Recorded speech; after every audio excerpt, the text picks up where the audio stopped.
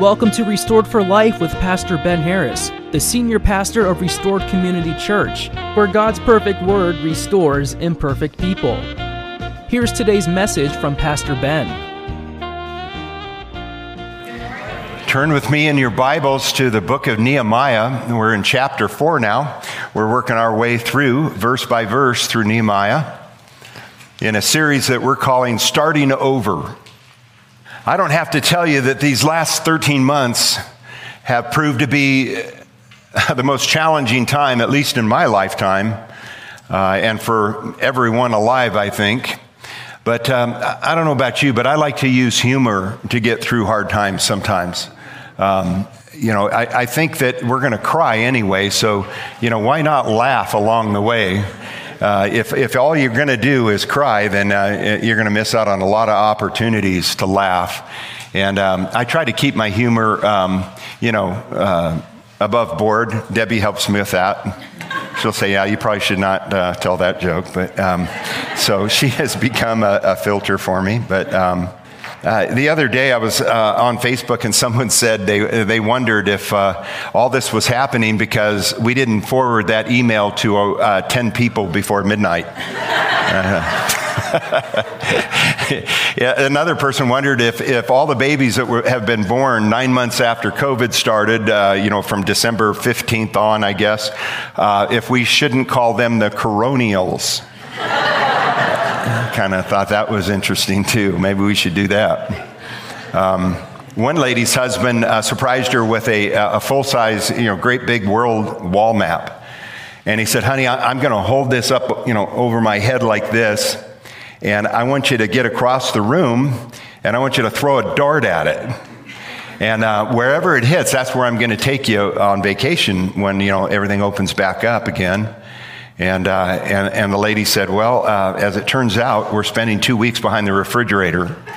So, hey, they save money, right? That's and while it may help to laugh at our problems, and I think it does, occasionally if we're not careful to keep our focus and our eyes on what God has for us and remember who it is that's our Father, our Heavenly Father, that we can fall into a pit of discouragement and become prisoners of the despair that accompanies that.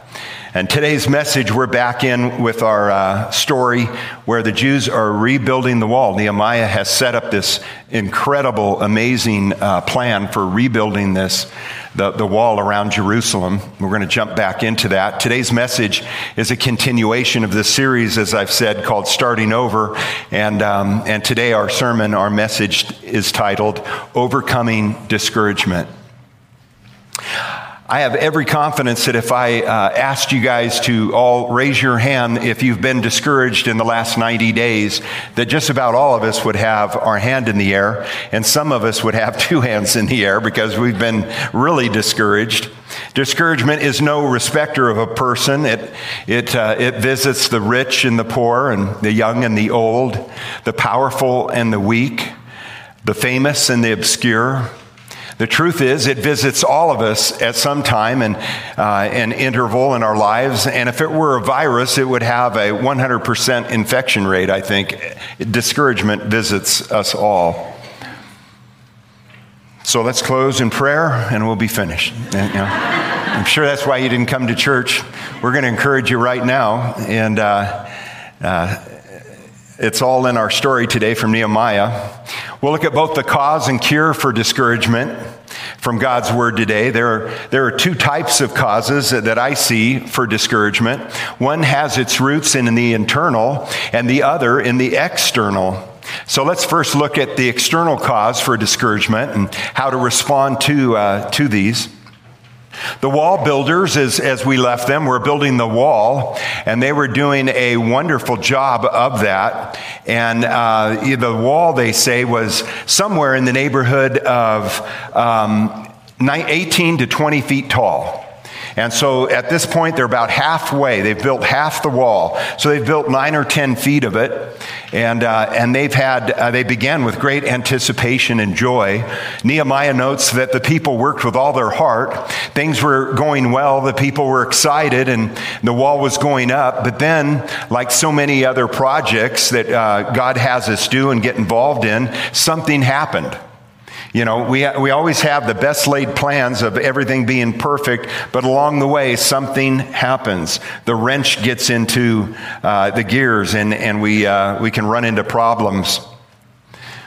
Getting the work started on the wall was a major achievement, but keeping the workers motivated proved to be a much tougher assignment for Nehemiah. Someone has said that exhilaration is that feeling you get just after the great idea hits you and right before you realize why it won't work. See, where God is going to use you and the plans that He has for you, oftentimes we get so exhilarated and excited about that. But how many of you know that the enemy isn't going to stand by and watch this happen? Today, your wall might be the wall of lost finances. It might be the wall of lost health. It might be a broken relationship or the death of a loved one or the death of a dream that you carried for so long. Listen, the enemy of our souls, the call of the world, and the weight of the flesh are ever present. But we are not without recourse as followers of Christ and children of the Most High God who loves us and gave Himself for us. Amen? We don't have to walk this road alone. In fact, I would advise you not to, because you won't do it very well or for very long. Let's put it that way. If you hang on to the Lord, if you walk forward with Him, He will see you to the finish line. Rebuilding the wall of Jerusalem was certainly no exception to this truth. When people take kingdom priorities seriously, Satan stirs up agitators to block the work of God. And these enemies show up as two types of external forces that we're going to talk about today. If you take notes, I encourage you to do so. You can flip the bulletin over and do that now. And the first one of these forces are the external force and the enemy of ridicule. Number one, the enemy of ridicule. Look down at verse 1. When Sanballat heard that we were rebuilding the wall, he became angry and was greatly incensed. He ridiculed the Jews. And in the presence of his associates in the army of Samaria, he said, "What are these feeble Jews doing?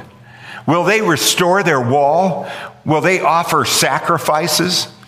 Will they finish in a day? Can they bring the stones back to life from the heaps of rubble, burned as they are?" This is the third time in the book that we encounter Sanballat, who is Nehemiah's toughest and most vocal opponent. Every time we read about him, he is standing against the work of God, rejecting and ridiculing everything that Nehemiah and God's people are trying to accomplish. Someone has said that ridicule is the language of the devil. I think that's one of the things he does best. He starts making fun of you or me, and he starts bringing up things from the past in our lives that we've done or said or didn't do. And the enemy is so good. The language of the devil is ridicule. He uses it to try to convince you and I to quit. And it's our job not to listen to him, but turn up the volume on what God has to say. The enemy regularly insults the servants of God. You may remember the story of Goliath as he ridiculed the young shepherd when he came against the giant with only a sling and 5 stones he had gathered from the river. He took one look at David, little David, maybe 5 foot, nothing. And about that time, he was maybe 15, 16 years old, and he's the only little soldier that walks out of onto the field to face Goliath. And Goliath looks at him and looks at the Israel army and goes, "You come at me with a little puppy dog? Are you kidding me? Are there no men out here today?" And he starts ridiculing David to his face. And he goes, basically, this is the Ben Harris version, so don't write this down. "Yeah, I'm going to eat you for lunch, little boy." And then David says, really? Well, I come at you with the Most High God on my side, and today I'm going to kill you. So ridicule, the enemy uses it all the time. You may remember the soldiers mocking Jesus during the trial and afterwards, and the crowd ridiculing him on the cross as Jesus hung there on the cross. The enemy might be telling you that you're all alone. That's one of the things he likes to tell you. He tries to separate us out, because if he can separate you and I out from the herd, then he can attack full force. So what we're doing here this morning, by the way, you're with the herd. Stay with the herd. You're tougher. You're stronger that way. Of course, all of these are lies from the pit of hell. Our strength comes from the Lord, the maker of both heaven and earth, Scripture tells us. And you can't lose sight of that. So follow God all the way through. He's got a plan. Sanballat and his cronies had begun to ridicule the workers even before the work started, clear back in chapter 2, verse 19, where we read that they laughed at us and despised us, Nehemiah said. So from the beginning, here comes the guys that are going to chip on you, the guys that are going to ridicule. Here in chapter 4, Sanballat is making a speech in the presence of the army of Samaria, intensifying the power of this ridicule. Notice that he called the workers feeble. And the word in the Hebrew literally means those who are withered or miserable. Feeble. But as most of us know, God loves to use the feeble things of this world to confound the wise and the powerful. I think he picks guys like little David. He picks guys that, were just street cops to go tell people about Jesus. He uses them too, I should say. Add that to him. He doesn't just use the great orators. He uses somebody like me to do it. And I'm glad he does. Amen. Next, Sanballat ridiculed the job that they were doing by asking 4 taunting questions. First, he asked, will they restore their wall? And that must have made the Samaritan army laugh. Basically, he's asking, how could these feeble, remember, people build their wall strong enough to keep your armies out of it? The second question he asked was, will they offer sacrifices? Sanballat is saying that it will take more than prayer and worship to get this city back on its feet again. And then he asked, will they finish in a day? Suggesting that the workers had no idea of how difficult this task was going to be and that they would soon quit. And finally, he asked, can they bring these stones back to life? Now, you may recall 70 plus years prior to this, they refused to surrender to the Babylonian army. They refused to surrender to God's discipline. And so God sent the army, and the army eventually invades Jerusalem, just sets it on fire. These stones that they're trying to, rebuild the wall with are all burned and have been through a very hot fire. Many of them are likely cracked and unusable. And so he's indicating that, hey, even the stuff you're building this wall with is not going to last. And he's making fun of them. Now in verse 3, it was Sanballat's cohort, Tobiah's turn to ridicule the workers. And he uses the tool of sarcasm. You'll note that fools often run in packs. They usually aren't all by themselves. These guys that want to attack and ridicule and the work of the Lord, they often come, in packs. Well, Tobiah asks, what are they building? Even a fox climbing up on it would break down their wall of stones. That's right up there with, I know you are, but what am I? Probably not an intelligent man. By the way, archaeological excavation on these walls revealed that they were 9 feet thick when they were finished. So imagine this wall that's 20 feet in the air, 9 feet thick. And you could drive chariots side by side on this wall. Still, the workers became the punchline of every joke, and everyone had a laugh at their expense. Tobiah hoped that his sarcasm would lead to the workers' discouragement and them walking away. Friends, whenever you attempt to get involved in the work of God, you will likely encounter ridicule. Expect it. Just don't stop the work that God has you doing. Pray, continue the work, and follow God's plan all the way to the finish. Well, there are two types of external forces we're talking about. We've talked about the enemy of ridicule. Now let's talk about the enemy of oppression. The enemy of oppression. Verse 6, so we rebuilt the wall till all of it reached half its height. Now it's up about 9 or 10 feet. For the people worked with all their heart. When you work with all your heart and others come alongside of you, you get big things done. Verse 7, but when Sanballat, Tobiah, the Arabs, the Ammonites, and the people of Ashdod heard that the repairs to Jerusalem walls had gone ahead and that the gaps were being closed, they were very angry. And they all plotted together to come and fight against Jerusalem and stir up trouble against it. It's interesting, when you go to do something with the Lord, for the Lord, and at His bidding, these people just pop up from all over the place. As we begin to make plans for the event, Celebrate America, out there in the field, last year was really difficult because we had no precedent for this. But this year, I have a list of all these folks that I can call, and you may remember a bus company that will remain unnamed. A bus company that provided transportation between here and Eagle High School so that we could get more people in here. And this year we're going to need even more as we try to fill the field with 2,000 people. And so I sent them an email and said, hey, we'd love to have you guys back out. We need an extra bus this year. And, let me know if that's going to work. And they sent back and said, wait a minute, you had an event last year that was a Trump rally. No, we didn't. They said, you made our drivers feel very uncomfortable, and by the way, we don't appreciate it, and we're not going to help you. I said, okay, well, first of all, we didn't have a Trump rally, but second of all, we're just a bunch of patriotic Christians, and we were celebrating our country. Neener. So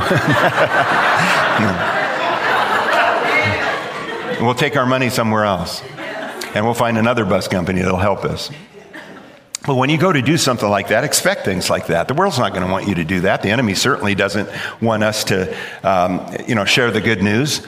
And the last thing he wants is for people to come to Christ that day. So he's going to throw all kinds of things at us. First, Nehemiah's and the people's enemies were used. They used verbal ridicule in an effort to stop their progress. And when that didn't work, they upped their game and they began using threats to harm them. Warren Wiersbe writes, God's people sometimes have difficulty working together, but the people of the world have no problem uniting in opposition to the work of the Lord. Isn't that true? Man, they come together a lot quicker than a lot of us churches do. Well, listen, our world may be getting more hostile towards God's people, but we don't change course mid-storm. We set our compass on God and we follow Him all the way home to heaven. That's my goal, and I hope it's yours as well. I want to see us all set the compass on heaven, keep our eyes on Him all the way home, so that when we get home and we lay eyes on Jesus Christ for the first time, face to face, I want to hear, well done, good and faithful servant. Wasn't easy, but you worked. You were faithful. That's what I want to hear, and I know that's what you want to hear. That's why you're here. Well, we've looked at some of the external sources for discouragement. Now let's look at some of the internal sources of discouragement from our Bible story today. And that's number one, the enemy of fatigue. The enemy of fatigue. Verse 10, meanwhile, the people in Judah said, the strength of the laborers is giving out. External forces will oftentimes cause internal turmoil. We are physical people as well as spiritual people. Famous coach Vince Lombardi used to say that fatigue makes cowards of us all. We need to know where our limits are, and we need to work within them. And we need times of refreshment that we go and we just relax and we just kind of get our batteries charged. This is what Debbie and I got to do last weekend. We pretended we were tourists down in Boise, and we took our bicycles and we just had a great time. With each other. We tend to get so focused on what's going on here that we've, and it's me and not her. I lose focus of the relationship sometimes. And it's always good to go take some time together and just say, hey, it's still you and me, babe. It's still you and me. And so we did that. We got on these bikes and we headed south from Boise. And we were just having a great time, and pedaling was so easy. It was like I was, 50 again. and so we were headed and having a ball, and we went out about 9 miles, and then we needed to come back. And when we turned around, we realized that the wind had been pushing us. At 47-degree wind. And so we turn around, and there's this, this nice cold air in your face. And it's a little harder to, to pedal that way coming back home. But we had a wonderful time together. And I would encourage all of you to get together with your spouse soon and just do something. Just go get away and just take a break, from whatever's going on. It's important. We even see Jesus taking time alone to refresh himself. Mark 1:35, he gets up very early in the morning. He goes out and he prays where? By himself, not with the disciples. They are still snoring. And then we see Jesus after he fed the 5,000. He sends the disciples in the boat and he goes, cross over to the other side. And he goes up to the mountains to pray with his Father. We see Jesus asleep at the bow of the boat. Relaxing, just sleeping, taking a nap. So I told Debbie naps are spiritual. When I'm taking a nap, I'm just trying to be like Jesus. So, number one, we see the enemy of fatigue. Don't get fatigued. When you start to get fatigued, understand that. Get away with the Lord. Get away with someone you love and just spend time with them and get your batteries charged and then get back in the battle. So next we see, number two, the enemy of disappointment. Not only were they fatigued, but they were disappointed in the amount of work to be done. It was taking so much of their strength that it felt like they were getting so little done. And if you read the word, as they're building the wall, it says there was so much trash around. Remember, they've been gone 70 plus years. So, who knows what's being dumped there at the walls of Jerusalem. Maybe that became the dump. I don't know. But even tearing the walls apart would have had all kinds of material, broken pieces and the mortar, breaking apart. It was all dumped in a big trash heap. They're trying to pick up these big, large stones and rebuild the wall in the midst of all of this stuff that's, up to their knees probably. And they're getting very frustrated and they're getting disappointed that the work is taking longer and it's harder. Have you ever felt like that, by the way? Have you felt like the faster you work, the more behind you get? Things that you didn't plan for? I can remember pulling apart a wall in a house that I lived in many years ago that I was trying to, rebuild. And thinking it was going to be an easy weekend job, but when I pulled the wall open, it was just a mess behind the wall. There were leaky pipes, and it ended up being costing me thousands of dollars more than I'd planned, and a lot more weeks than I had planned for. Sometimes you start the work and it's not going along like you had planned, and certainly that's the story we're looking at here. Sometimes we need just to reevaluate our priorities and get rid of anything that's weighing you down. It's hard to do the work of the Lord if you're carrying around baggage from your past life. Much of the stress weight we carry around with us that brings us to feeling disappointed can be thrown off if we'll ask God for help and remember who we've become as Christ followers. Guilt's like past failures, past disappointments, and past wounds that we regularly find ourselves dwelling on. Get rid of them.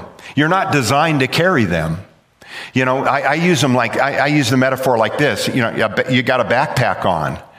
And when you come, before you come to Christ, that backpack is full of rocks and it's overwhelming. Yes, you can walk and you can function, but it is hard to do so. You're tired all the time. You're in pain all the time. But when you come to Christ, he bids you to take that off because he died for everything in your past. Restored for Life is a radio ministry brought to you by Restored Community Church. Visit restoredcommunitychurch.org to learn more about Pastor Ben Harris and for service times. Join Pastor Ben next time as we set out on a journey to discover the authentic life as Christ followers through obedience to his word.